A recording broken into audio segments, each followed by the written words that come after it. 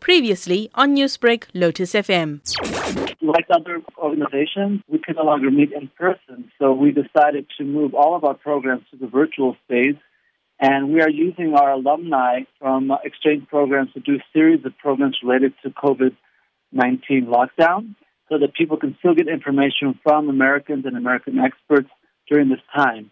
Now, following your discussions with the various experts from the different sectors, what were the outcomes in terms of looking at the COVID impact on business and mapping a way forward? We recently did one on how businesses can survive the COVID-19 lockdown with one of our alumni who was a BEE specialist.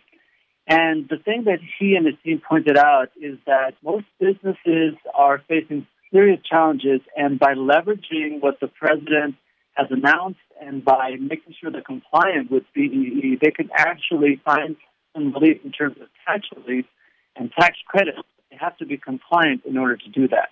So can you talk to me about some solutions that you think might work that businesses can implement in the meantime as we phase out of the lockdown? Just quoting the expert, Lee Dupree, who's with BEE Innovation, he indicated that, one, businesses need to be compliant. At the same time, they're concerned about cash flow. So, for example, if they are compliant, they can now be in a better position to access the funding that President Ramaphosa announced during his address to the nation. And so by doing that, they can do things like ensure that they have additional cash flow. They can ensure different funding streams coming in, whether they're helping themselves or other organizations. So by ensuring that they're compliant, they're actually able to get the types of credits that will allow them to retain more cash, which will then allow them on the ground to keep their businesses afloat.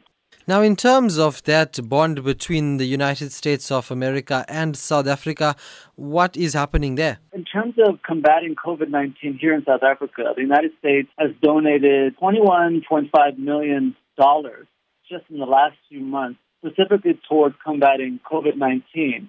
And that is a combination of donations of protective equipment, supporting community healthcare workers who are going door to door to do screenings. And this is building upon the 80 billion rand that we have already contributed over 17 years. So we're in a very good position to use the very same system that we had in place to now actuate these types of activities on the ground through this additional funding. So we're definitely hand in hand in this battle with South Africa, as we have been over the last 17 years with HIV/AIDS, and now with COVID-19.